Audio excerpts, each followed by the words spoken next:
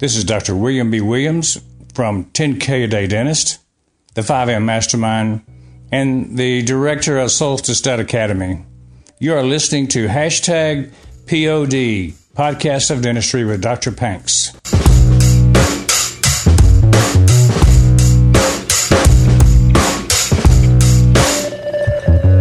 This podcast is sponsored by Rocketbook. I hate wasting paper. If I could, I would not use pen and paper at all. But I love the feeling of writing and drawing with pen on a nice paper. Somehow, I feel I'm connected to it, but always hated the fact that I cannot bring my drawings or ideas to the digital world. Now, Rocketbook is the exact amalgamation of both the physical and the virtual world. Hear this. You can draw or write on the Rocketbook, take a picture with the Rocketbook app, and magically it cleans the picture and sends it to Google Drive, Evernote, Dropbox, OneDrive, OneNote, Slack, Box, iCloud, iMessage, or even classic email. Just configure the symbols once and that's it. You snap a picture and your drawings or plans or notes are right in the Drive or Dropbox or anything that you choose to send it to. Once you're done, simply use a moist towel. Yes, a moist paper towel, and you can erase it, only to be used again. Simply saving paper. Simply head over to podcastsofdentistry.com/rocketbook. Welcome to hashtag POD, Podcasts of Dentistry, and I'm your host, Dr. Panks Dhingra. Today's guest is none other than Grace from identitymarketing.com and gracerizzo.com. We go through a range of conversations, and there's a lot that we can learn from these conversations. These conversations should make us think the way that we should be building and implementing systems in our offices. I see these conversations with Grace as a stepping stone to set up systems. She shares her weekly schedule and the schedule that makes her being so productive and what her structured week looks like. She shares all her learning experiences of managing a team and how we can implement that in our dental offices. She also shares why she rants in her podcast and how she intends to use those podcasts to educate dental offices to achieve marketing success. Who is most responsible for making or breaking of the dental office? She shares how she got into dentistry and how she survived her first year in business and what she ate at that time. Well, the food is actually more symbolic, but it does show a great quality of a startup, and of course, Grace's. She shares her favorite rant and why she believes that the customer is not always right. She also opens up what her definition of success is and who she considers successful. She opens up what she calls as a business karma. What is it and how does it impact everybody who's in the business? She also shares her morning ritual and she opens up what she does on Super Tuesdays every week.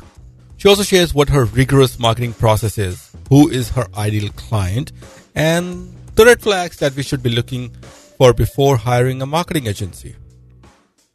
She talks about team management and training the staff, and not to mention she answers my Tim Ferriss inspired questions with books, purchases, quotes, and many, many more. I hope you like the session as much as I do. So, without further ado, Grace Rizzo. How's life? Life is good. Thank you. Thank you for coming in. Thanks for having me. I appreciate it. Well, I'm excited, and I'm, any opportunity to share who we are, what we do, I think is a good opportunity. So Right. It's not that I don't have availability. It's that I'm really weird with my schedule. Like I have certain days where I do certain types of work in order to kind of juggle everything. So Okay, that's a good start. Let's stop you right there. Tell me more about that. How do you do your week thing? So it's very rare that I work after 4 p.m. and I stop taking client calls usually before 3 p.m. And then I've got a very structured week. So my Monday mornings are always blocked for my team. and team development and reviewing occurrences from the previous week. So we have a really set, awesome meeting every Monday. Yeah. And just we get everybody just amped up and excited for the week. And then Fridays we do team lunches, so I try to do that, but I travel and speak a lot of times Thursdays to Fridays. Yeah. And then I've got, when I'm not traveling and speaking, I block Thursdays for my own podcasting and interviews with industry experts and networking and things like that. Cool. And then I have Wednesdays for some time for client meetings, and then half of the day is for business development. So that's where I'm working with my team on systems and, our planning, working on our business. And so it's just this block scheduling that I live by. Otherwise, I would feel so scattered between all of the different roles that I play that I don't think I'd have as much job satisfaction. Fair enough. Well, so Monday, you said you would do what again? Monday morning, we are here by 8 a.m. sharp, and we do our team meeting. And it's usually about 90 minutes. Wow. Great. Well, I think we can go at least on your schedule thing. I know this would be very interesting. I think we can certainly implement that in our dental business owner portion too. So Monday is a team meeting. So basically you're saying one day should be for the team. You're talking about, what you need to do for this week to go through, right? I mean, what you want to achieve within this week. Am I right to say? Yes. So we have a form, too, that we have on our desk all week. Okay. So as things happen, we put different things in different categories. So, for instance, we've got proposed system tweaks or changes. And so, and I've got to credit my friend for this phrase. Who gave me this phrase? I can't use it unless I credit her. Yeah, she told me. She's awesome. Who's she again? But I'm drawing a blank on her name, so I don't even want to say the phrase unless I could think of her name. Okay. Because credits Chris Duvall. Chris Duvall. I was talking to her about this, and she told me, I call that when something goes wrong in the business, because it's going to happen at some level. She goes, and it's because someone didn't follow a step or they missed a direction, because everything is so clearly outlined. She goes, I call that protocol drift. Okay. And I'm like, oh, I love that. So we talk about if there were any learning experiences, and I call them learning experiences because I've found that people are more open to share their mistakes if we don't call them mistakes, if we call them learning experiences. Exactly. I think if you say that's what Dr. Travis Campbell said to me in the last podcast episode. He said, if you start a conversation with you, Grace did that, Grace did this, that means the other person in this example, Grace, would be very trying to save herself with the error she did, and she would be very, her primal nature would kick in, basically trying to save herself from embarrassment, trying to save herself from fear of being wrong, and so don't start with you. Just start with, okay, we have this trouble, this is what happened, how can we make sure that this doesn't happen again, kind of scenario. Exactly. And so we document instances as they happen. We talk about, we have a very set format to the meeting. Sure, it's very consistent every week. Cool. And we always practice eat that frog method. So anything that's tough, we talk about first. Sure. And then we build to all positivity, and we always end the meeting, there's always a lot of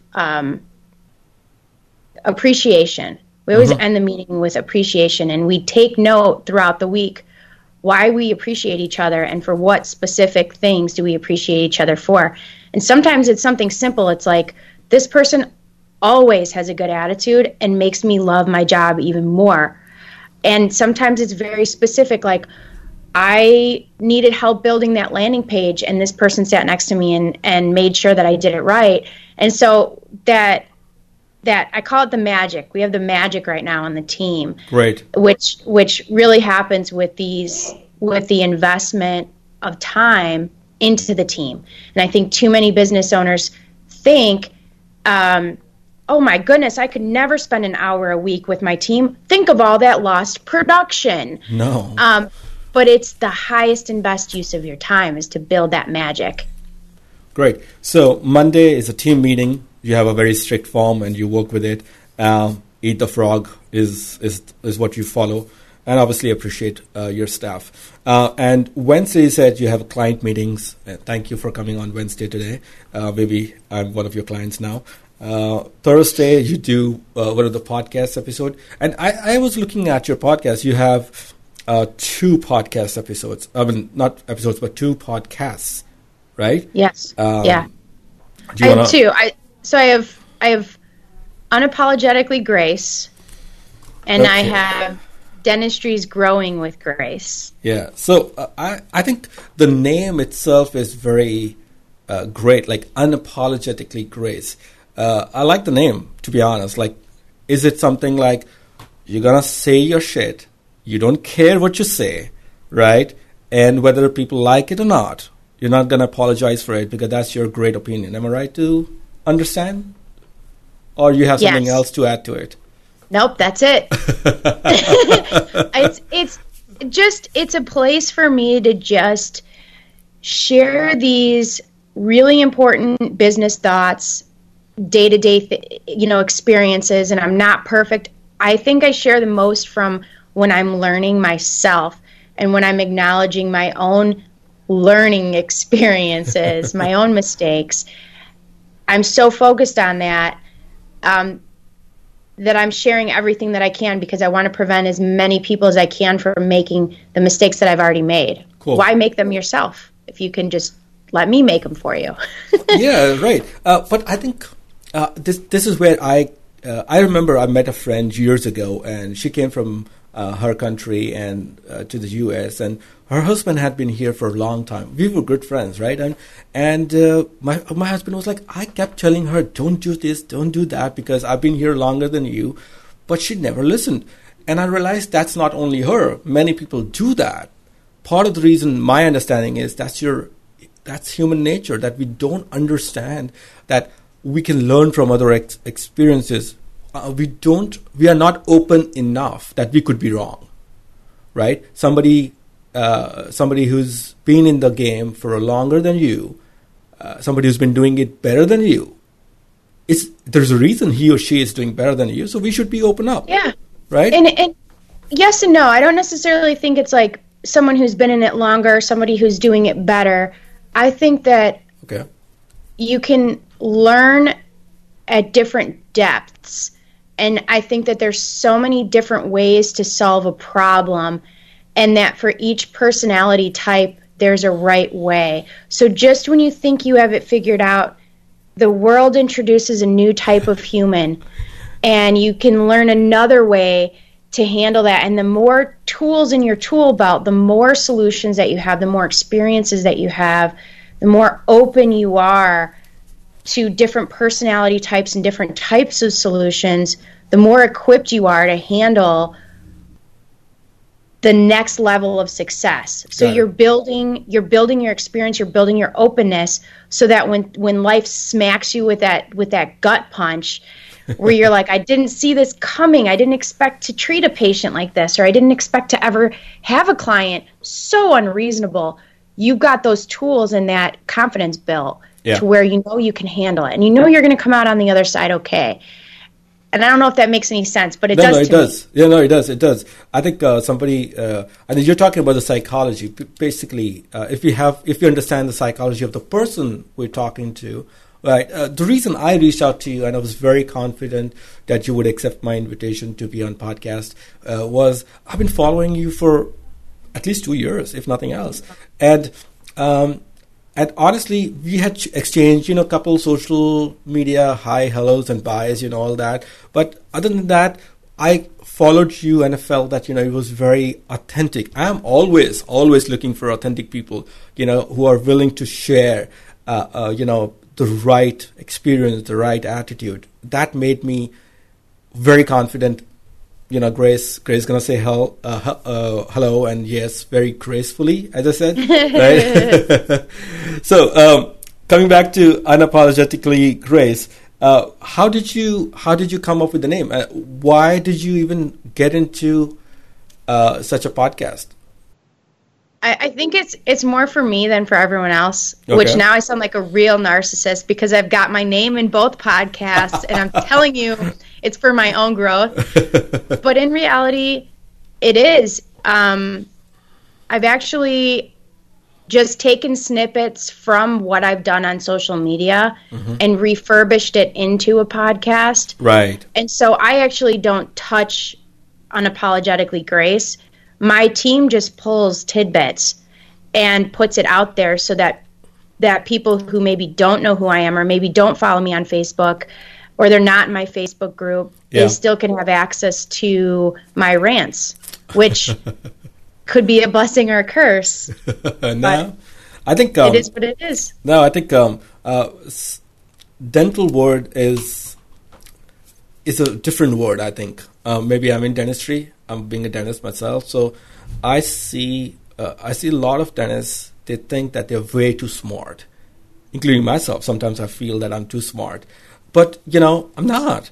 That's my reason of doing a podcast was I can learn from all you guys, and I make friends like Grace, Dr. Travis Campbell, and Dr. Justin Moody, and so on. Makes me feel so good. So I think we all are in a different dentistry word, which is it's a crazy word. It's a crazy word. And your rants help. Your rants help, believe me. Oh, thank you. It's, you know what? I learned before I actually started my business, I worked in a dental practice for a couple years. Yeah. And why don't we go in more detail here? Because I think my next question is pertaining to something similar. How did you even end up being in a dental ward? You know, okay, marketing is one thing. Marketing to dental offices. Tell me more. How did you even end up being in such a ward? What's your story? So I graduated from Marquette University in 2007, and I won't give you every moment of my life, I promise. In 2007, it felt like no one was hiring. And I'll tell you, I know for sure they weren't hiring me. I was sending I had this amazing, resume, and in a creative field like advertising, you want to showcase your copywriting, your design skills. So I had designed this really unique cover letter and showcasing all of my abilities and my work. Yeah. I was willing to work for free. I literally reached out to over 100 creative directors saying, can I come and learn under you? You don't even have to pay me. I'll live with family as a 22-year-old. I'll figure it out. People weren't growing. Everyone was pulling back. Everyone was panicked because it had been so long since we'd really seen a recession like the one we were going into. Yeah. And I just decided, you know what, if I don't work at an agency, if that's not God's plan for me, then what is? And I stumbled upon an opportunity at a dental practice doing their marketing. And I was always in marketing. It's always been my passion. And I found that to be a different world. Okay. I fell in love with the dental world. I saw the demands on the dentist. I saw the demands of running the business, growing the business, managing the team, acquiring talent. And then I saw what was available at the time in marketing. And I was appalled because, and I'm very vocal about this, and I always offend people when I say it, but the extracted tooth logo is not a brand. It's not a differentiator. It's not thoughtful marketing. It's not ideal from someone who's studied the psychology of branding and marketing. And then everything I saw was the same stock photography, that blonde chick with the long fingernails. I mean, she was on everything. And I'm like, this is why people don't love the dentist, is because we're not telling them to love the dentist. Okay. We're not communicating. And so you could hear my voice and my energy just elevating. Sure, I recognized a passion for not just marketing dentistry, but properly representing dentistry. Okay. And at that point in my life, I had decay in most of my teeth. I didn't grow up with a lot of healthcare in general. I didn't have I had some great things about my childhood, but I had a really difficult childhood. I wasn't always receiving the care that like someone would want for their kids. And so in working in dentistry, I was able to understand the importance of it, and it changed my life. So I went from never smiling, never being comfortable, to having that piece of me change.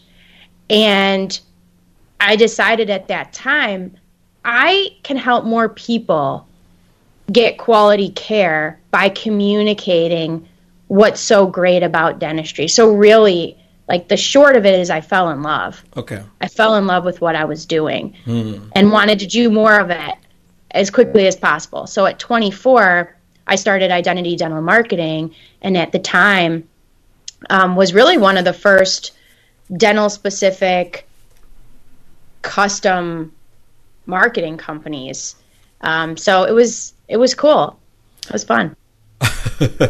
So I think you starting a company at the age of 24, right? And sticking on to it.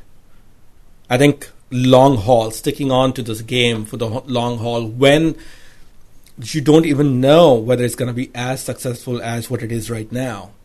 Right? I'm sure you're going to be more successful in the future as you're growing and you're everywhere. You'll see Grace everywhere on Facebook. Right? Thank you. Right? So I'm saying, what kept you going? What hints, like what were your initial wins that kept you going from, okay, I set up my own marketing company in 2004, right?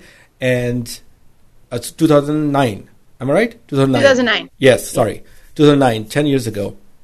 What kept you going from starting the company and trying to make it successful? Because believe me, it takes time for anything to be successful.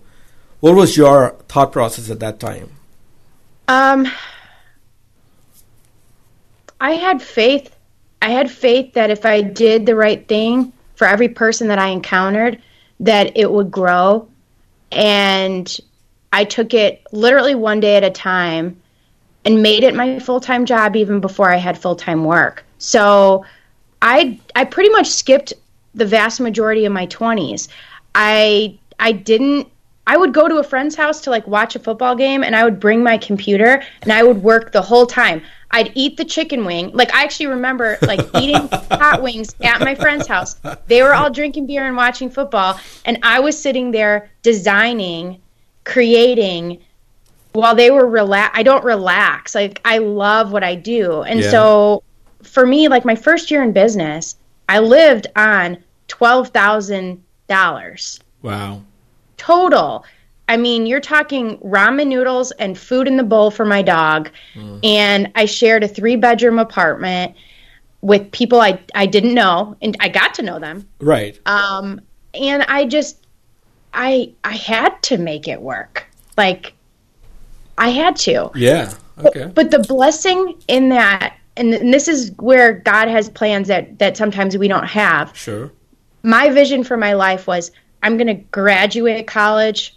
I'm going to get a job in advertising. Didn't happen. I'm going to get married because I can't wait to have a family and I want to be a mom. Didn't happen. And so when my plan stopped working out, I just poured myself into what God had given me. Okay. And then everything followed perfectly. And if I had met the husband sooner, had the kids, had the mortgage, I think it would have been a lot harder for me because I wouldn't have had the time. So I think it's partly just being open to God's plan for you. Got it. So basically you just worked with the bare minimum, whatever you could get. $12,000 is not much. Even in 2009, it wasn't much. And I think you remind me of Gary Vee. You know Gary Vee, I'm sure? Gary Vaynerchuk? Mm-hmm. Yeah, yeah. He kept saying that I had nothing when I started off, and I made this blah blah blah blah blah blah. And he basically believes in struggling and toiling and working way harder than your peers, your competitors, so that when you're working, nobody else is working. Like your Super Bowl game. That made you successful, I believe. Also, I was also researching, and you said one of the things that on Facebook said, if I were to do it again, I would take out a loan and market sooner. When you were starting out, that was I saw the passion in that thing. Do you want to elaborate a little bit on that? What was your thought when you said that? 24-year-old Grace didn't have the life experience to really understand how these things work. And 35-year-old Grace knows that with a little bit of money in your pocket, you can move a lot quicker. Okay. And so if I were to be starting over again and I was able to coach my younger self, I would know how to get me there a lot quicker. Just because you know what you know right now, or you think even if you had that money, an extra $2,000 or maybe extra $3,000 that time in 2009, you would have been still able to do more. Do you see what I'm saying? What I'm saying is, this is what you're saying after 10 years of your experience in the game, or even though you would have been able to spend that money at that time in 2009 and still be able to do good?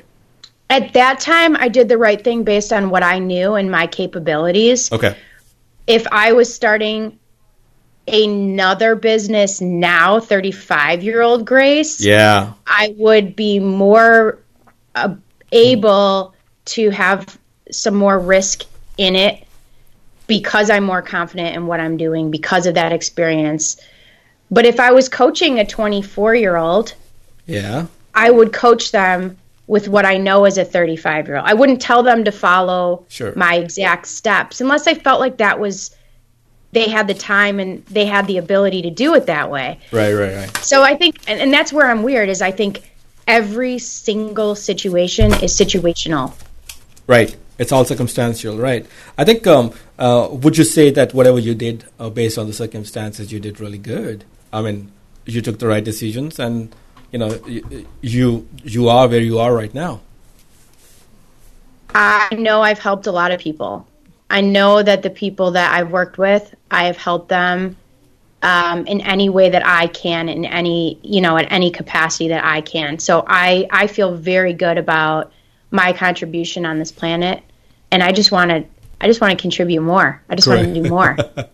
That's the attitude. That's a beautiful attitude. I think it's hard. It's hard to do such an attitude. So we were talking about your podcast. So do you like any specific podcast episode, specifically in Unapologetic Grace? Any specific I've rant? never listened to my own podcast. Well, any rant do you think? Any rant do you think would that is your favorite rant? I would say. I love. This is going to sound so bad, but it's so true. I love shining light on the responsibility of an owner. And I think when you become a business owner, you need to suit up, you need to put your armor on, and you need to get ready to carry the load. Because if you expect to be successful, you have an obligation to your team first and to your clients second to be positive, to show up, and to carry the weight. And so anytime that I talk on any topic related to what it means to be an owner or a leader, it means to go like this. It means to take responsibility. It means to you got to check the ego at the door in order to lead. And I see a lot of people in dentistry going, I'm not where I should be because oh, this person didn't do their job, or I hired this company and it was a waste and poor me. And I'm just so sick of the pity party. So here's a new rant. There you go. There's a new rant for you. Sure. I love getting people to take accountability and responsibility for their life. Mm-hmm. That's hard. People think they're entitled. You know, they all are entitled. I see so many patients here like, we are taking care of you for. I'm talking about Medicaid patients specifically. Mm-hmm. They would create the biggest fuss in the office, if at all. Don't get me wrong. Many of them are really, really great. They're very thankful for what we do. But once in a while, I'll have such patient who would act as if they're entitled to every little thing. Come on, get up. It's a learned strategy as well. And we're in an environment right now where it takes 2 minutes to go write a bad review about someone. People have learned that they can say, hey, doctor, or hey, marketing company, I'm going to keep this dentistry you did, or I'm going to keep this website you did, but if you don't give me all my money back, I'm going to rip you apart online. Exactly. And if we play that game, we empower those people, mm-hmm. and we feed that mentality of entitlement. And it's appalling how frequent it is. Sure. And so we're in a time where the consumer has so much power, mm-hmm. and the consumer is always right. But let's face it, no, they're not. No, they're not. Mm-hmm. And when we start to recognize, and this goes back to identifying personality types and identifying who certain people are, behaviors that they've come to lean on, mm-hmm. we can sometimes protect ourselves as we learn through these experiences. What do you say a typical dentist should do if somebody comes up to them? Hey, you did a denture for me, and the patient loves it, but they got greedy for whatever reason, and now they want their money back. Would you like to return the denture? Okay, that's possible. Is it a return? Because what about the crown? What about the crown? Would you like to return the crown? Okay. Are you going to have another dentist do the crown? Are you that unhappy with it that you're willing to return it mm-hmm. for your money back? Oh, well, no, I'm going to keep the crown. Well, then this isn't a return. Okay. So. Yeah, I like that. Yeah, let's talk about our return policy. Yeah, my return policy is when you give my... Oh, that's funny. All right, that's a good one. So, do you have a partner or a friend? Do you do the podcast with, or it's just all Grace? Well, I do interview people. I love to interview people. Yeah, I love to dig into what makes people tick and what do they do to help this great profession. And so I do, that's Growing with Grace is mostly interviews. And then Unapologetically Grace is my rants. Right. So that's why I felt they needed two different platforms. Sure. No, I completely agree. So you were talking about Growing with Grace. Now, what episode did you love the best? Who did you have the most fun with, if at all? Would you remember anybody? Or do you think whoever provided the most, not information, but most value of the time? You know who I had the best, I think, just like business chemistry with in terms of mm-hmm. just banter and fun was me and Jordan Comstock on an interview. I don't even know that anyone followed what we were saying because we were just laughing the whole time. But that was a really fun day. That was a fun podcast. I think the way we are laughing, that could be the second best for you, I believe. I think it's up there for sure. It's up there. So now I was, researching about Grace on Facebook is easy, right? I mean, she's everywhere, as I said. But what do you mean by the only way to overcome the feelings of exclusion is to create your own inclusion? That was a long That was a long post. Like that was a long post. Yeah. I was saying. So Yeah. do you wanna say something about that? I love that idea, by the way. You're good at this, by the way. You're really good at this. You really dug into some meat, and you're really getting to the core of like who I am. I'm really liking this. Well, I am actually inspired by, as I said, Tim Ferriss, Joe Rogan. I've been listening to Tim Ferriss. I think he has more than 300 episodes. I've listened to all. I've listened to all so much that probably I know what he's going to ask next. Wow. So wow, I'm really impressed and really honored to be having this conversation. Yeah. So thank you. Thank you. What I meant by that, and I think I was just trying to share with people, because usually what we feel and think in our head, like the space between our ears is our reality. Like what we think is our reality. And sometimes in business, especially when you're building or getting started, or if you don't have a partner, you feel like you're kind of in it alone. And for a lot of years in dentistry, I would go to like a networking meeting and no one knew who I was. I've matured a lot in my appearance, but when I started, I looked very, very young, and I just felt very isolated. Okay. So since then, I started reaching out to people and started, on occasion, I'll host a party or I'll plan an event, just getting people together in the room. And I've created my own network of people that I can depend on in true friendships beyond just business relationships, true friendships. And to me, that's really defeated that feeling of isolation and exclusion.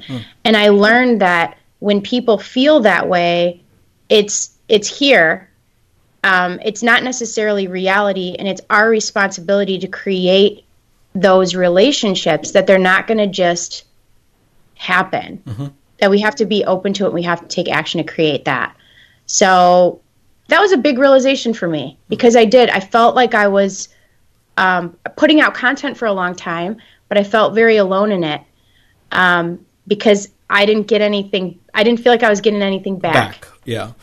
I think that's the power of social media, but also at the same time, what I feel is, since you've done it so many a times, there are 5 people who connected with, for example, to one of your first Facebook webinar or whatnot. But those 5, out of those 5, 3 are really impressed.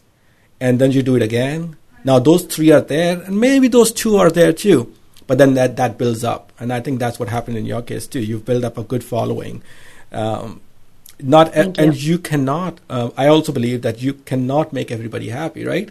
I mean, I can do a good crown. I can do a new good marketing. My logo, my website could be good for me.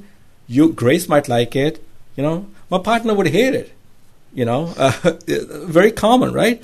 We cannot convince everybody, and I think that's part of the reason is because we all are people. The way we are, the way we have grown, our upbringing is entirely different than everybody's different. Even though they're in the same house, living together, twins, they also have 2 different personalities. So everybody's different, and I think as long as you keep on.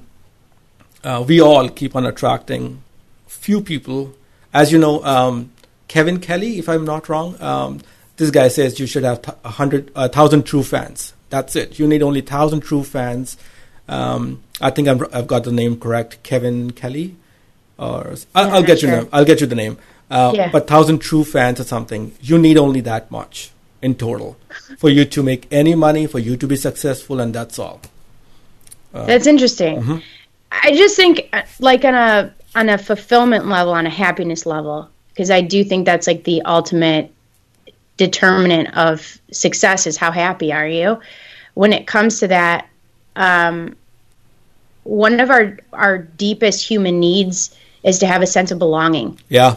And I think when you can accomplish that in your business life, I mean, because we have our families, we have our friends, things like that, but if you go to someone's like mom and you say, can you explain what your adult child does at work? They're not going to be able to articulate that. And so the people who really as you grow and evolve in business, you need that business family. You need those people who understand your heart and are there for you, because this entrepreneurial path is filled with potholes and stones and storms and hills. And if you don't have people cheering you on, you don't have people in your corner, it can be a lonely journey. That's what people always say. Being entrepreneur is easy. Following entrepreneurship is hard. Being an entrepreneur is so easy, but thank you for sharing. And I think we are on the right track talking about what is your definition of successful. You kind of alluded to it a little bit, but if you want to elaborate, continue on the same topic. Who do you think is successful in your family, in your friends, and or it could be anybody whom you don't know? And what is your definition of being successful? I think it's individually defined. For me, the way I've defined it for myself is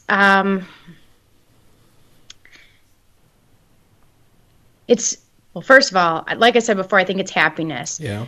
I think it's how happy are you, but no one's going to be happy all the time. And it doesn't mean that you're not successful.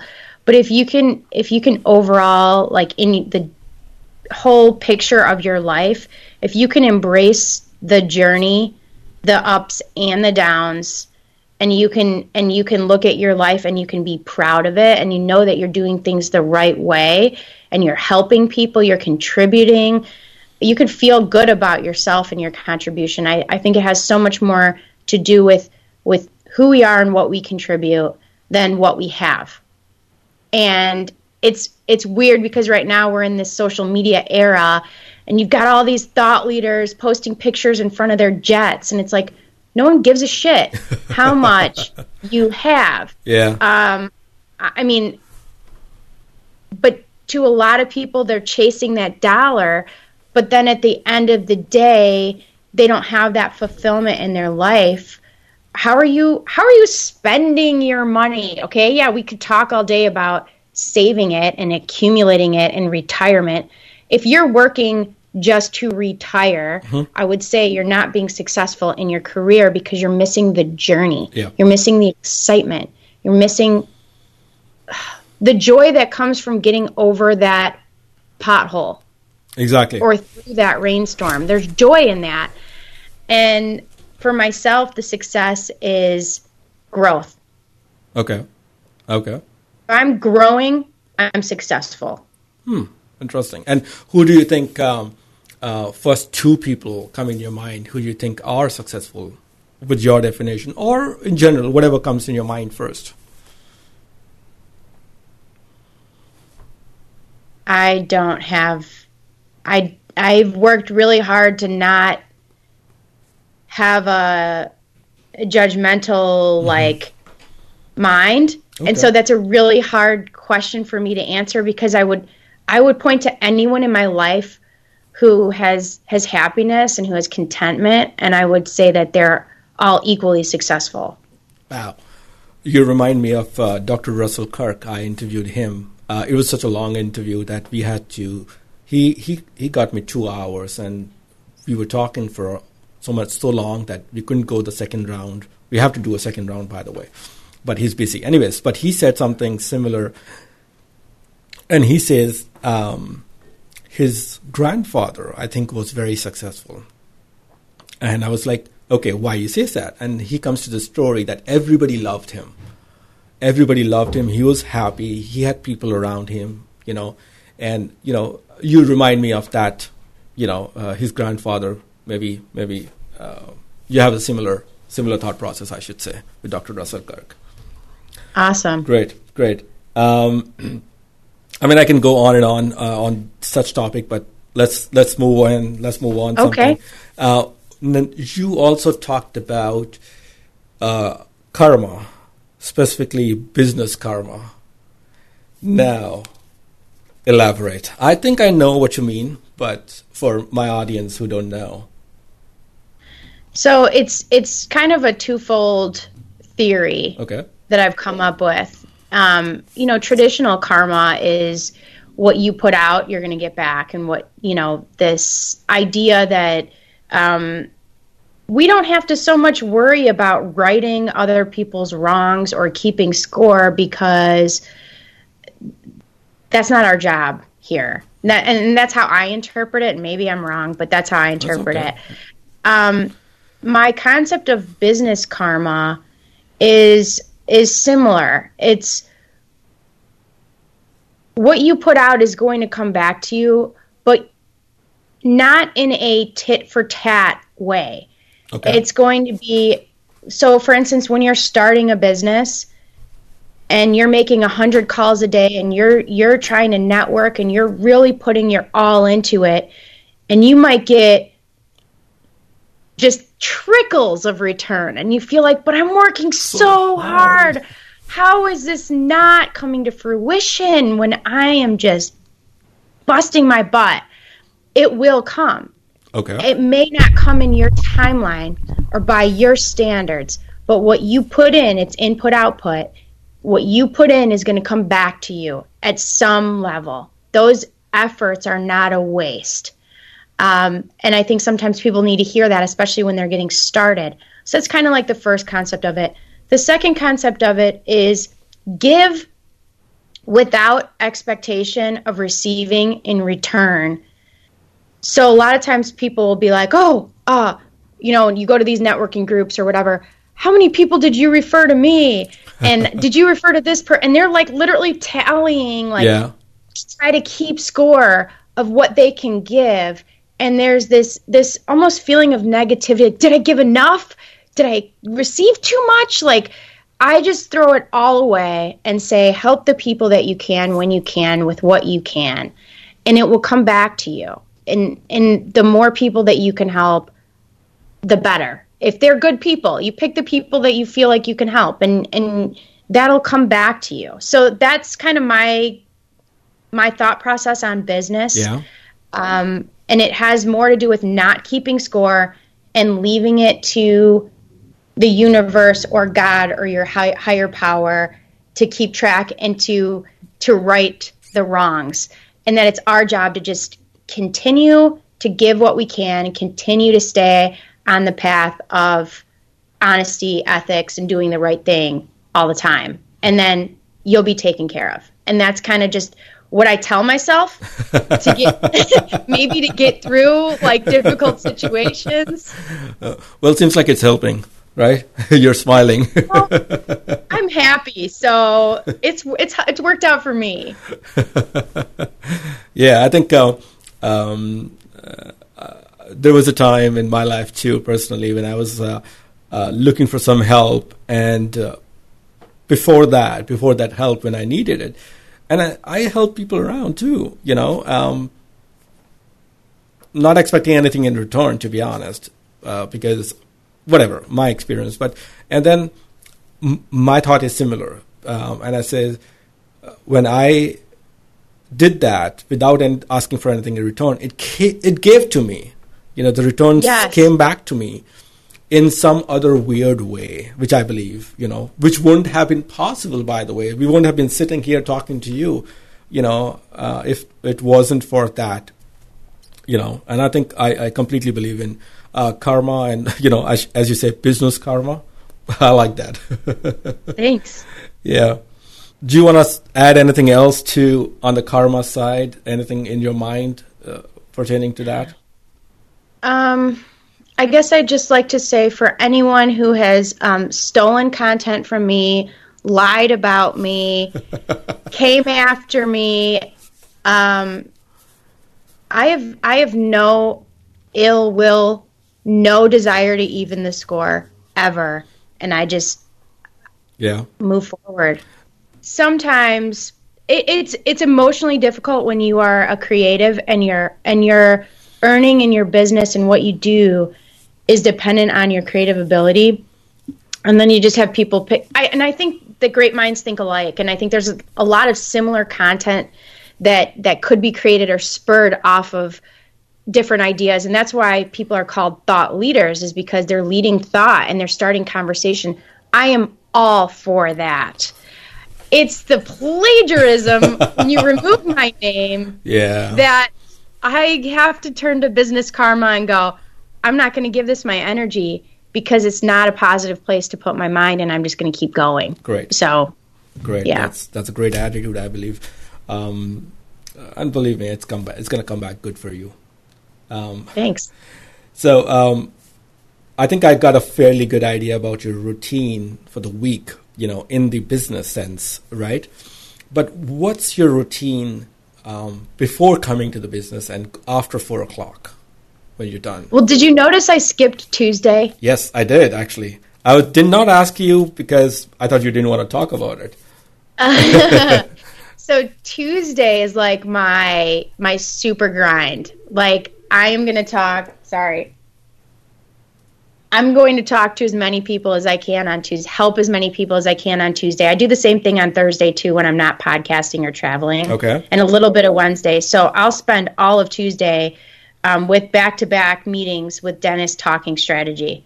So I just give away as much of my time as I can to dig into how can I help you, how can I help you, how can I help you. So it's a give, value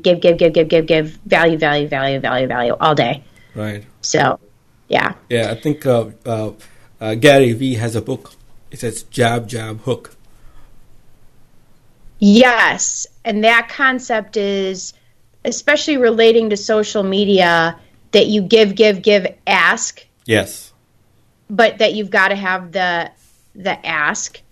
I love that concept. Mm-hmm. Haven't read the book, but I love the concept. Right, me too. Come on, I don't have patience to read so many books, even though I read. Yeah, and I get bored easily. Believe me, Grace, I get bored so easily. I'll read a book. I'll read for like 2 days, 4 days, and then okay, I got the idea. Next book, right, and then I'll probably go back again. I'm not like Tim Ferriss who reads and writes and makes notes and reads after notes and so on. But anyways, so Tuesday is interesting. I didn't ask you, but what about? My question still remains. What do you do after 4 o'clock, or even before coming to work, 8 o'clock, 9 o'clock? When did you do? What's your day like? There's some really amazing, impressive human beings who like wake up at 4:30 and hit the gym and make their bed and like floss 6 times and stretch and drink 6 bottles of water and walk their dog. I'm not that person. Like, I will work or contribute on social media till about 10 or 11 o'clock at night. I will lay in bed for about 20 minutes before I actually get out of bed, just enjoying a quiet moment. Yeah. I'll just lay around with my dogs and just pray, think about my intention for the day, spend some time with my favorite person, myself. Yeah. And then I get ready. I kiss my kids a bunch of times, hug them, throw them around, and then I go to work.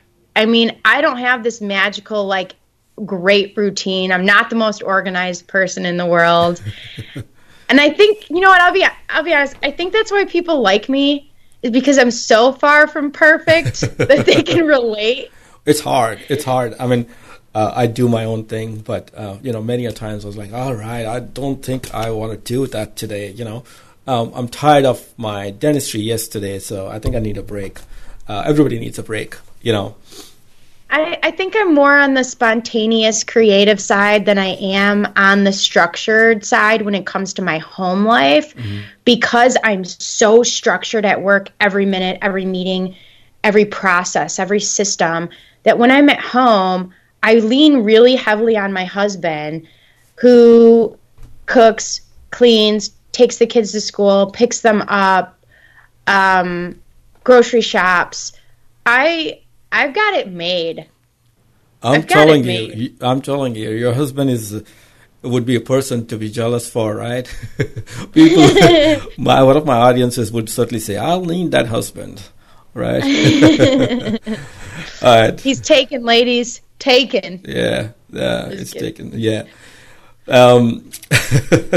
So I think we keep talking about systems and processes and every every person is selling their own systems, every person is selling their processes. It's such an elusive phrase, I should say.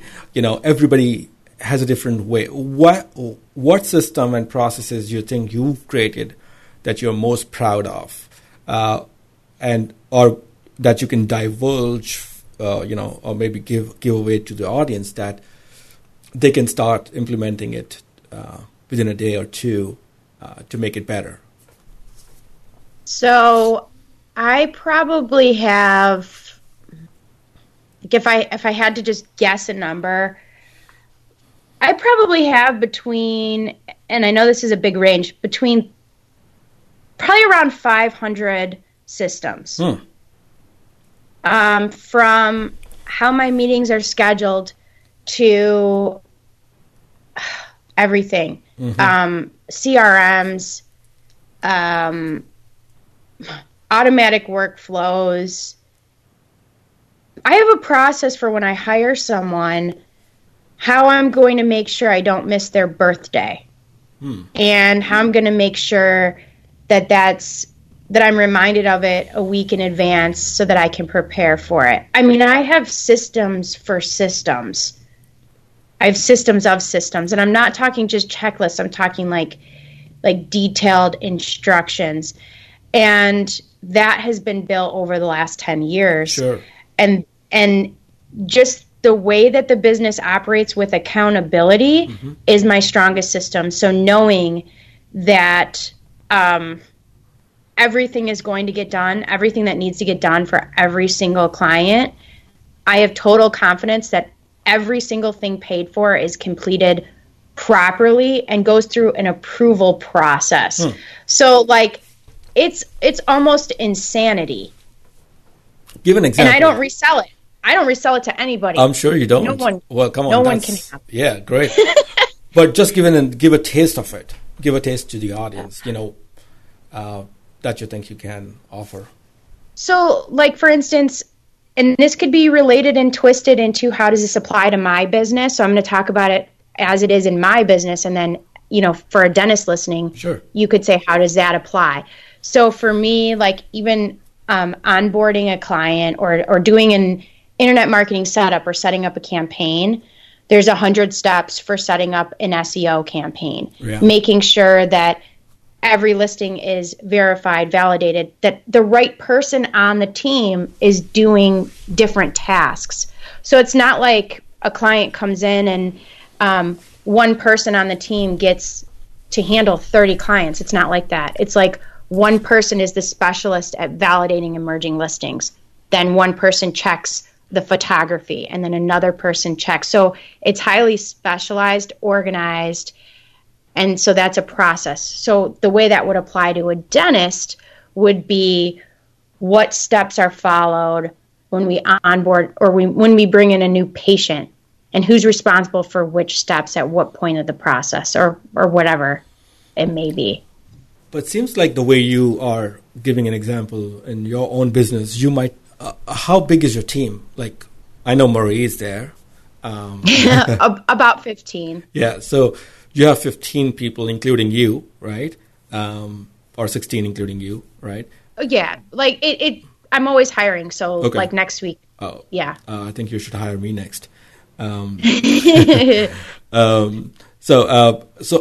how would you be able to do such a long checklist kind of scenario in a dental office when there are, in a smaller dental office when you have only limited staff? How would you be able to, as you said, specialized staff doing specialized work?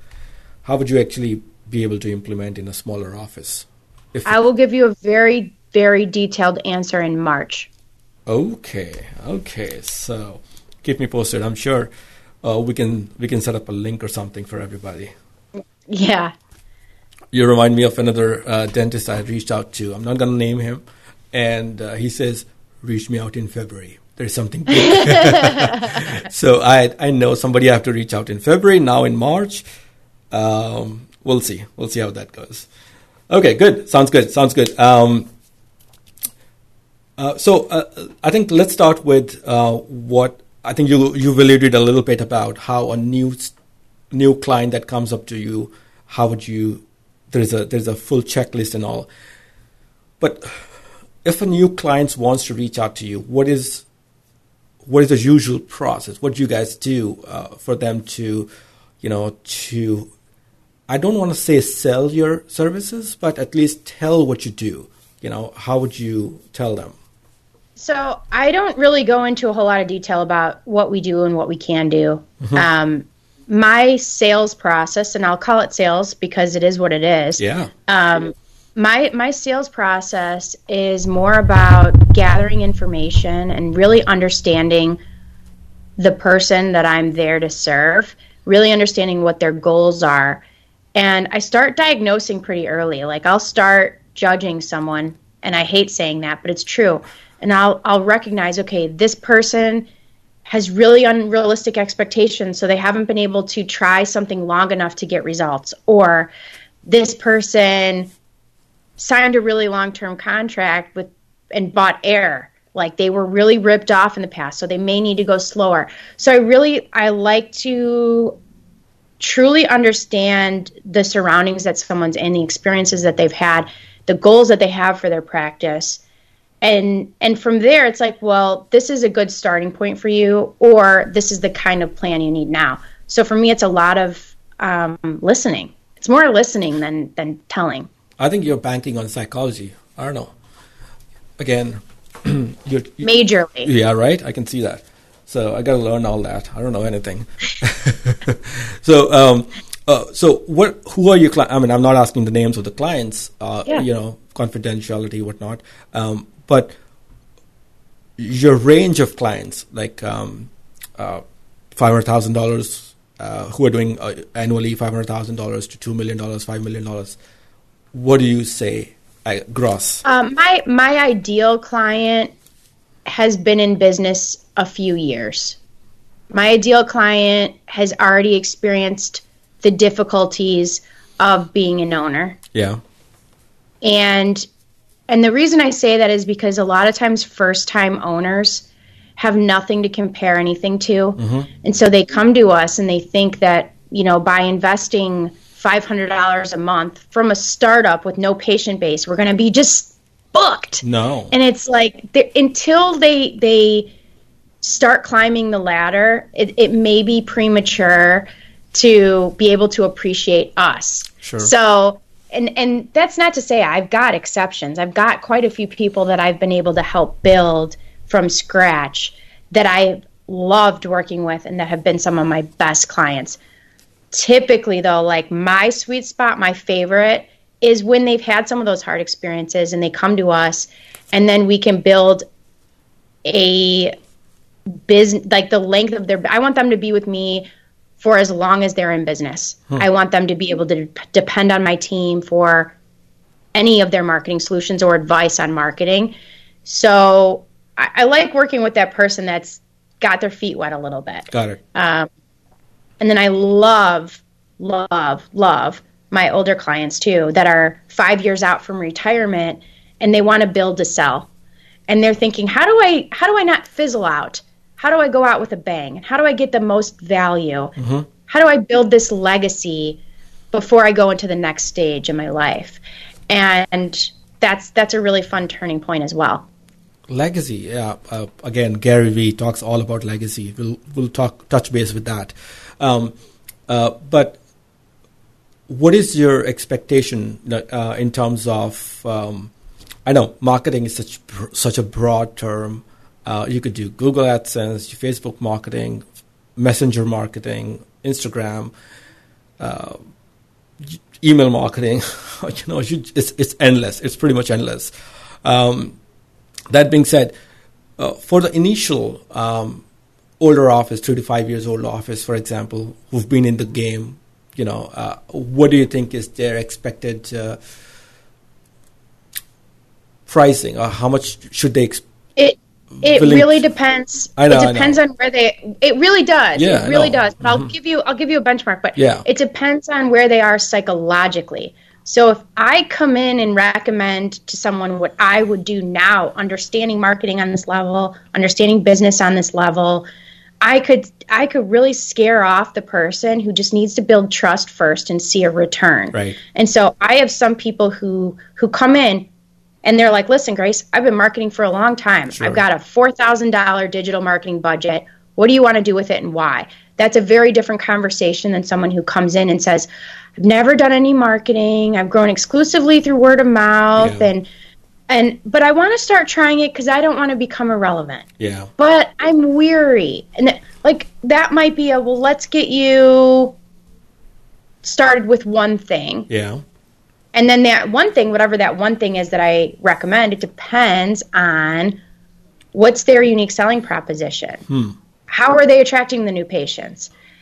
Are they doing like new patient specials? Are they in network with PPOs? Is it price driven in their community? Or are they trying to build a reputation for a certain level of service? Yeah. Those are going to look like very different recommendations. Sure. So for me, that's why 80 to 90% of my planning session is asking the right questions. And then I get like 5 minutes like, okay, this is what you should do. Again, I think just to put a number behind this conversation, what would you say your benchmark number might be? Can you give me a town, so I can tell you a level of competition, and I can give you a recommendation based on something? So maybe look at the town where I'm working right now. It's a small town in Connecticut, next to New Haven. It's called Branford, Branford, Branford, and it's not a huge town, but there are two towns next to each other. 3 towns maybe. But most of the patients are coming either from Branford or East Haven, the smaller town around it. That's it. Okay. Mm-hmm. And the patients, are they the ideal patients that you are wanting to target? Are they high earners? Are they in the upper? They're relatively high earners in this area. It's called a shoreline. So shoreline is usually more close to the beach and all. So you can target higher customers, but as of now, we do accept Medicaid, for example, in this office. But it would be a good idea for somebody to translate from Medicaid to PPO, and obviously FFS, some of the fee-for-service patients, because I do implants, guided implants, and whatnot. So maybe. So how would you? So what I would do is I would start by looking at your foundation, looking at your brand. Make sure that the fonts and the symbols and the message that's being put out that's representing your business as the face of your business is professional and is going to connect with that target audience. Okay. I would also look at the website and make sure that it's communicating the right messages, that it doesn't look cheap. Right. If you're in a high income area but you have a cheap looking website, even with traffic, you're going to miss that connection mark. From there, I would ask you more about what is it that you want people to know about you? What is it that makes you different? How are you differentiating? Okay. Once I had all of that, I'd be able to say, okay, this is where we should start. And so I'll give an example that's just fictitious so that you can get something tangible out of this. Yes. But let's say that all you wanted to do right now, you had a good new patient flow for bread and butter, but you wanted to add 5 implant cases a month. Yeah. The 3 areas that I look at first are SEO, pay-per-click, and Facebook ads. SEO is great because it's going to get you quantity. People think that if you're at the top of Google organically, it's because you're the best. So there's a great ROI in SEO for people who can do it, for people who can get you there. Yeah. There's a lot of people selling SEO that are selling air, and it drives me crazy. Yep. Then there's pay-per-click, which is obviously very targeted. You get more shoppers with pay-per-click, but when you utilize retargeting, so people are seeing your display ads over and over again, you're creating a lasting impression. Now, with those Branding. 2 methods, and even with Facebook ads, you need to let it run for about 6 months. Sure. So if I were to run a campaign like this, I would, right now at this moment in time, call me in a year and my price may double. Sure. But right now in this moment in time, I would run that campaign for $1,000 a month. Yeah. Manage the website, manage the ads, multiple retargeting, landing pages, complete program for $1,000. And then, and this part's really important, Yeah. you would determine your ad spend. And that would be in addition to what you paid us for strategy, management, optimization, reporting. Got it. So it's very important, though, and if you highlight this snippet and you pull it out and you share it with people, I'll be grateful, because people don't realize this. Marketing companies need to start being transparent with your ad spend. Yep. Because what I'm seeing happening is these marketing companies are getting dentists to sign up for a year, for however long, Yelp. and they're saying, here's $3,000 a month, or $2,000, or $4,000, and they promise the world. And then maybe every third month, they pocket the ad spend. Yeah. They stop running your ads. And what dentist is going to notice that? Sure. Who's going to be able to pick up on that? So you've got to be able to pay Google directly, pay Facebook directly Yeah. with your own account and have access to it. Or that company could be like stealing from you. Basically. Yeah. And it's way more common than you would think. Well, I'm sure my partner has a fairly good idea about that. Yeah. So, Yeah. I think you touched a very key word in the conversation, ROI. Now, this is a very tough topic, ROI. How do you calculate that? And not only that, calculation is, can go in 100 different directions. I think I know a few ideas myself. What I'm trying to say is, you are able to run the advertising campaign. You're able to make X number of phone calls in my office, and some of them are converted, some of them are not. For a busy dentist, even for a busy dentist, how does he know how many of them are converting? What is your process of even calculating the ROI such that it becomes transparent for an owner dentist, who is not in this office, for example, and he just is spending money with Grace to figure out how much is he making? And You're not gonna love my answer. That's okay. And it's not short either. So I apologize in advance, but it depends Sure. on the person and what resources they have. So let's say Susan, your office manager, is a stat queen, and every month she gives you a report of where all your new patients are coming from and what they've done in terms of treatment. It's going to be very easy for you to look back and go, ooh, what do you mean? We got 510 from this particular campaign asking about implants and cosmetics, which is what we're running. Can we up our ad spend on that? Because what's it going to take to get us to 15 there? Yeah. Yeah. And then you reach a point where you hit a cap. Yeah. So if you have that internal resource, and you have that team training and that accountability in place, you don't necessarily need to invest in the technology that's going to create the snapshot for you. Right. And so there's a lot of other programs. There's a lot of programs out there that'll connect with your practice management software and pull out ROIs. What I do advise against is making sure that your marketing company isn't the only people that you're relying on for data. Because, again, a marketing company can have, or these pay per lead models where you pay for every time someone calls your office. Yeah. Well, it could be a sales call. It could be, and then it creates all this work for you to chase down and manage. What are you getting? And it becomes a very price driven, we're just going to get the phones to ring with any old patient. Exactly. Instead of building a brand and reputation and creating a demand for what you do and who you are. So, but some people are okay with that. Some dental companies, and I'm going to say companies to distinguish, Sure. only care about numbers. They don't care if they're bringing in that pain in the butt client or patient that's going to be a nightmare for the whole team, as long as they're getting paid. Right. And so it depends on what your goals are. So you're trying to say you have a system at the back end when our office receives a phone call from one of the campaigns, you are able to distinguish whether it's a new patient and that new patient actually got converted into an appointment or not.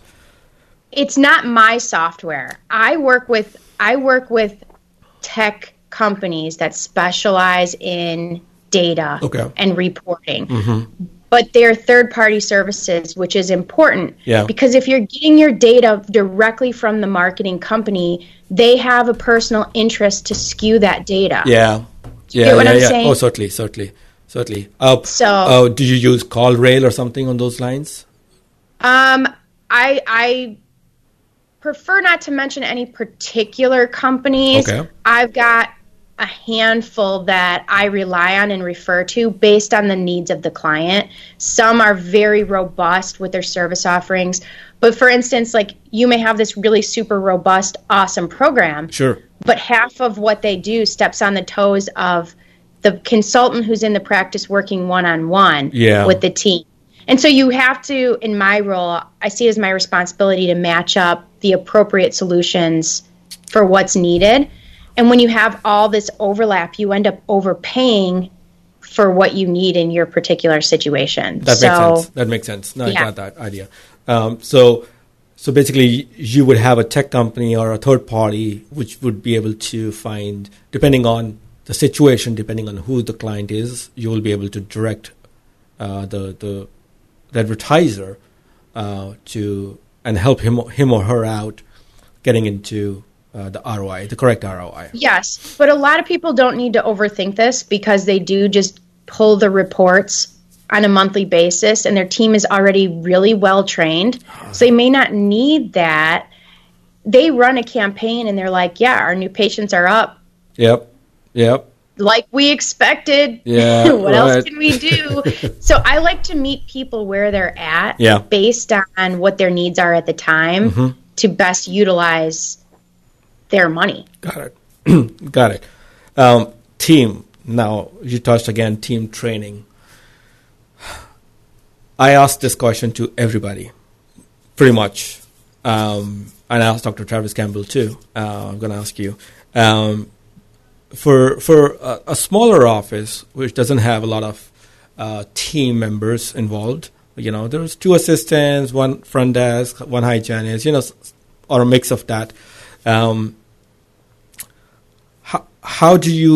What is your idea, and how can we make sure the team member never leaves in a good way, that they are loyal to the office, and because I believe team members are so crucial, without them, you have 15 team members and you have a system in place.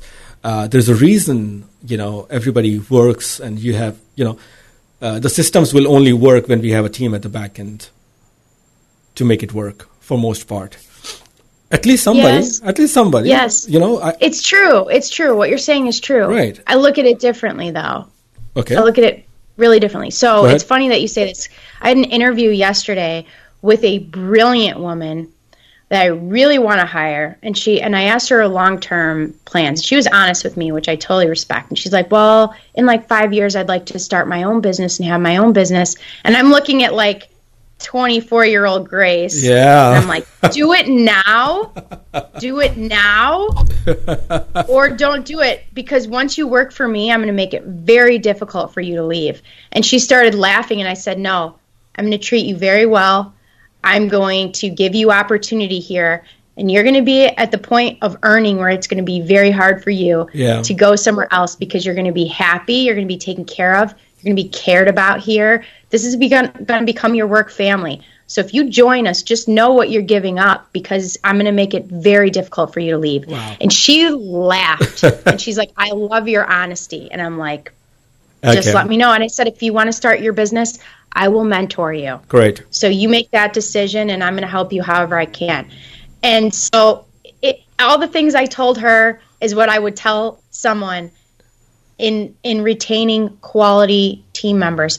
What I would also say, though, and what I see as the biggest problem in dentistry is the inability to let go of the wrong fit employee because of the fear of not being able to replace them and the cheapness of not wanting to invest in help recruiting and training.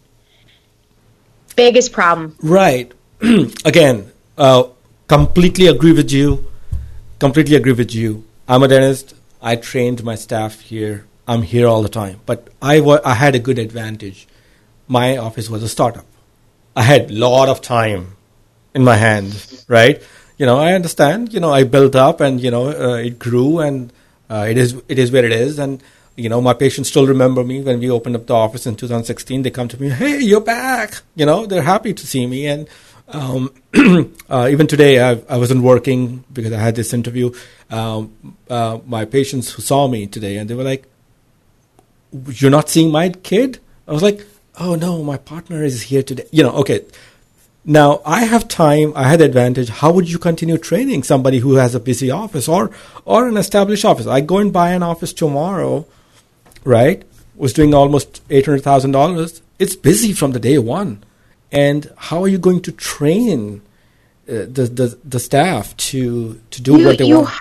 You hire someone who's an expert at recruiting talent and training, and you either bring them in if you're at a point where you've got multiple locations and you've got the earnings there to reinvest in the business. You either bring someone in as an employee who's going to oversee the team at a certain level, or you hire an outside support specialist that can come in and diagnose the areas of opportunity and provide the support that as a provider of the practice, as a clinical, provider, you don't have necessarily the time to focus there. So there's that. And then there's like the Monday morning meeting, which could be Thursday afternoon if you want. Yeah. But it's putting that time in and it's building those relationships that's going to build the team, but it's also not accepting the wrong fit.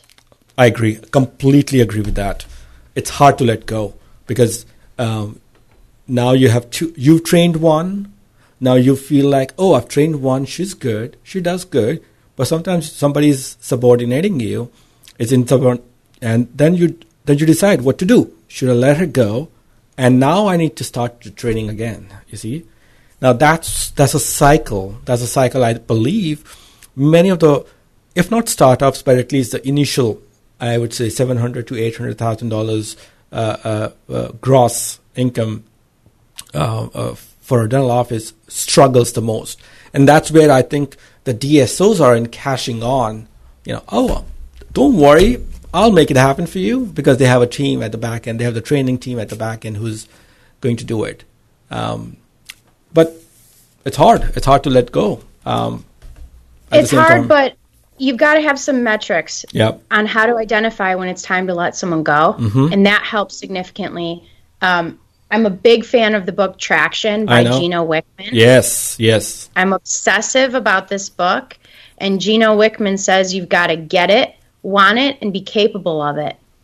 And sometimes you can have the right people in the wrong seats of the bus, and sometimes you can have people that they don't belong on your bus. Yeah. But one of the things I've learned in the last 2 years only, which is hard for me to admit, right? I'm still learning this. Sure. Is that we need to get comfortable with uncomfortable conversations. And there's a book called The Discomfort Zone, and I can't think of the author right now. It's a female author. Can't think of her name. It's okay. It really helped me in having those hard conversations. And I've had conversations this year that I've never been comfortable having in the past, that I've danced around in the past, like so-and-so. Yeah. Your productivity is low for your position and for the expectations that I have for you. What can we do to get your productivity up? Okay.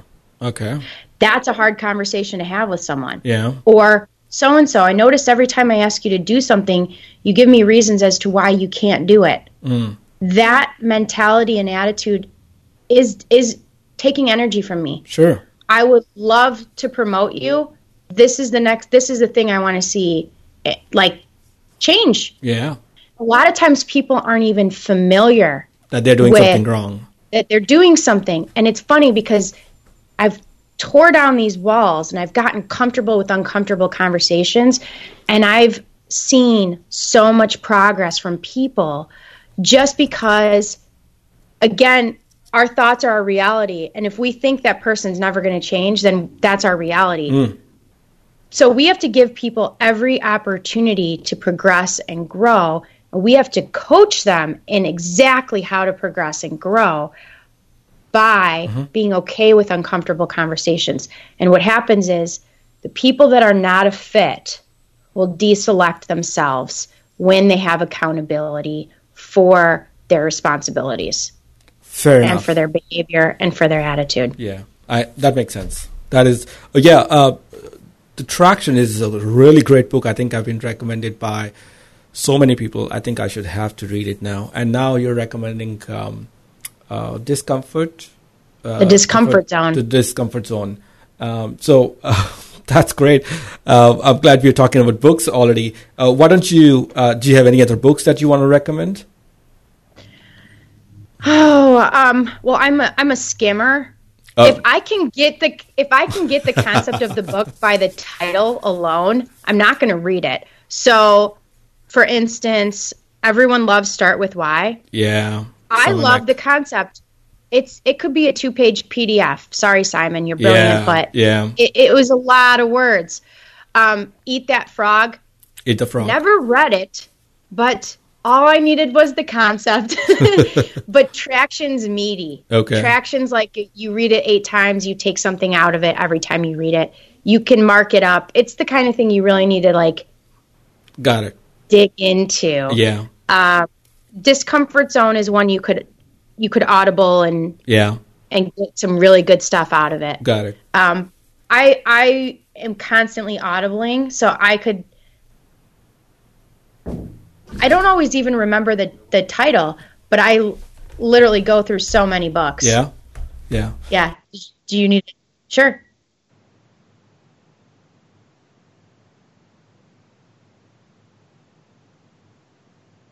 Oh, he hasn't met me. Yeah.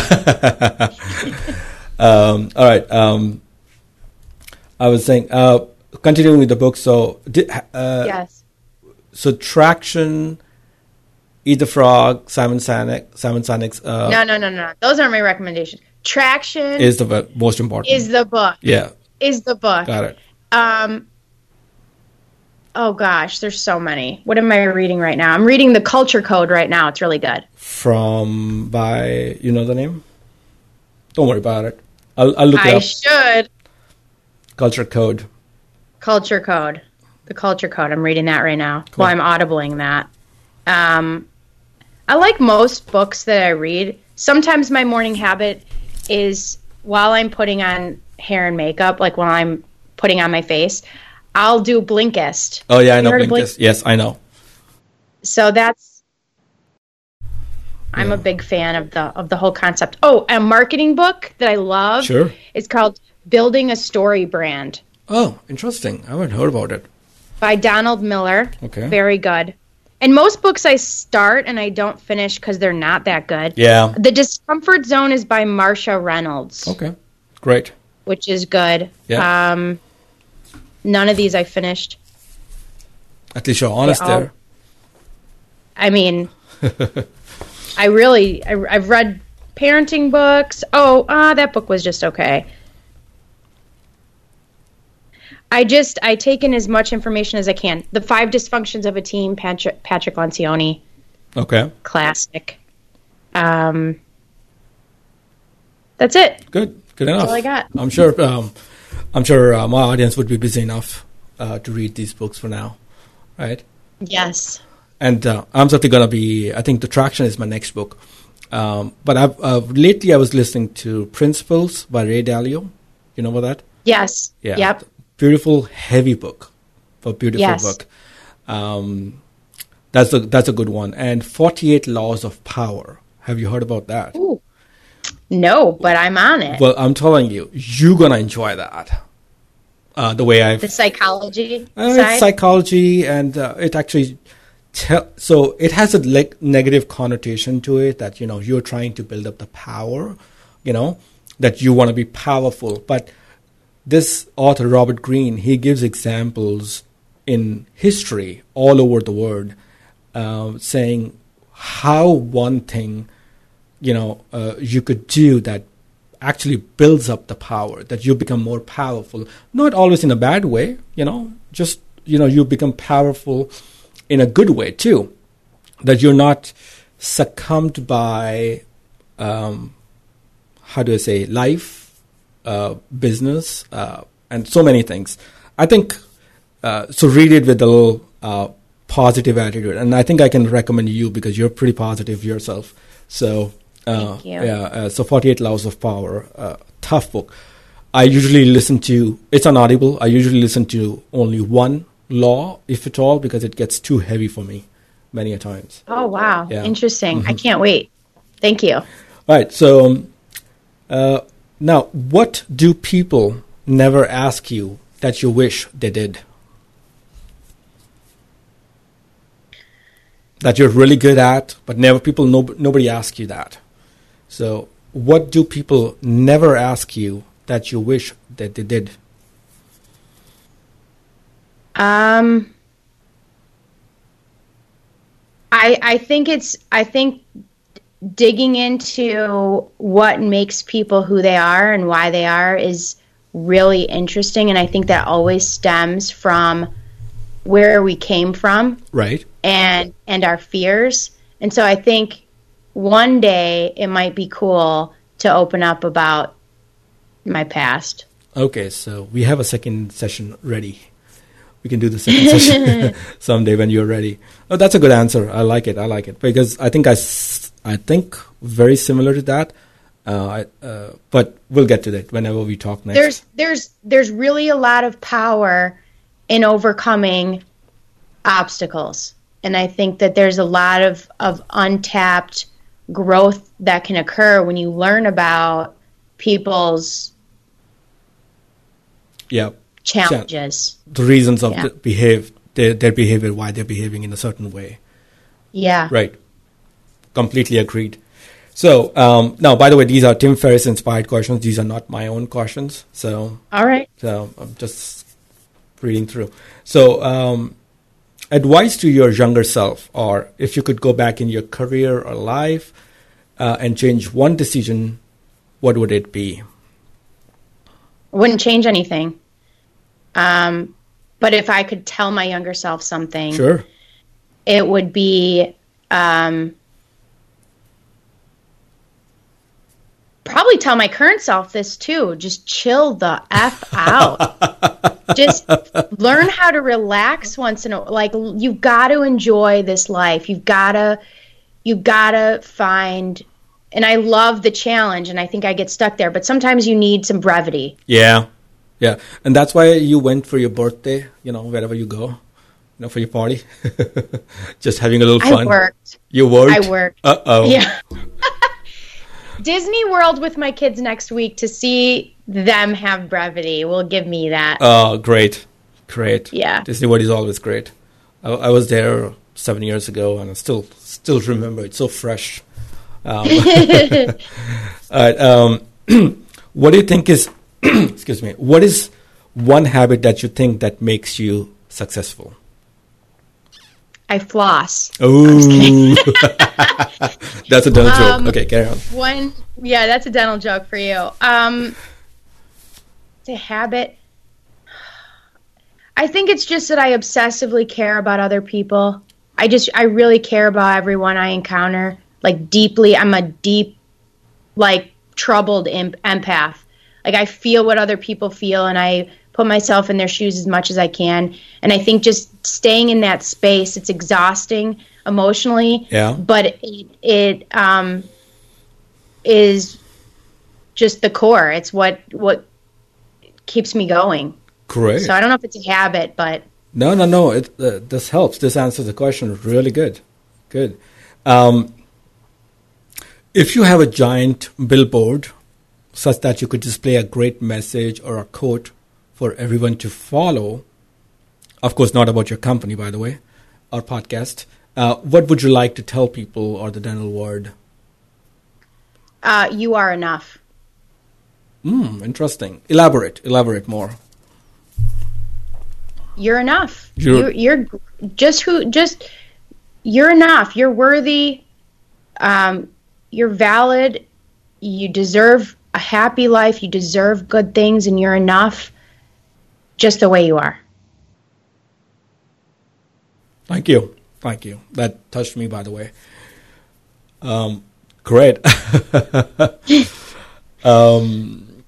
I think we left with one. The best purchase that you made between $100 to $300 that impacted your life in a positive way. Well, after coming off that deep question, now I've got a really superficial question, a really superficial answer. I've got a webcam that's on a stand that hits me more at eye level, that when I use my computer webcam, it dwarfs me. Yeah. And so it was like around $200, and it's a Logitech, and it's on a little sphere, and it was a great investment. Do you have, before we really wrap up, do you have any final words that you would like to say to our audience? Absolutely. If you approach every single day with the intention to help the people that you encounter, you'll be successful and you'll be happy. You just keep good intention. Everything will follow. Great. And where could people find you on social media, or any emails, or your website? I've got two sites. So GraceRizza.com is my public speaking type influencer site. My business is IdentityDental.com. My Facebook group is Dental Marketing with Grace, and I put a lot of content in there. And then, just, I guess, search Grace Rizza. You'll find me. There you go. Thank you. Thank you. Would you like to get a really small email a couple times a month to see what hashtag POD is up to? What are we reading? What are we listening to? What are we doing? What's stupid, funny, entertaining, and some weird stuff that we gotten ourselves into? Then go to podcastsofdentistry.com/extra. EXTRA. That's right, podcastsofdentistry.com/extra. And you will get a really small email from us to give you that little extra kick and keep you busy exploring the world we travel. You can also find us on Facebook at podcastsofdentistry.com/Facebook. Thank you for listening. #POD. And I'll see you inside.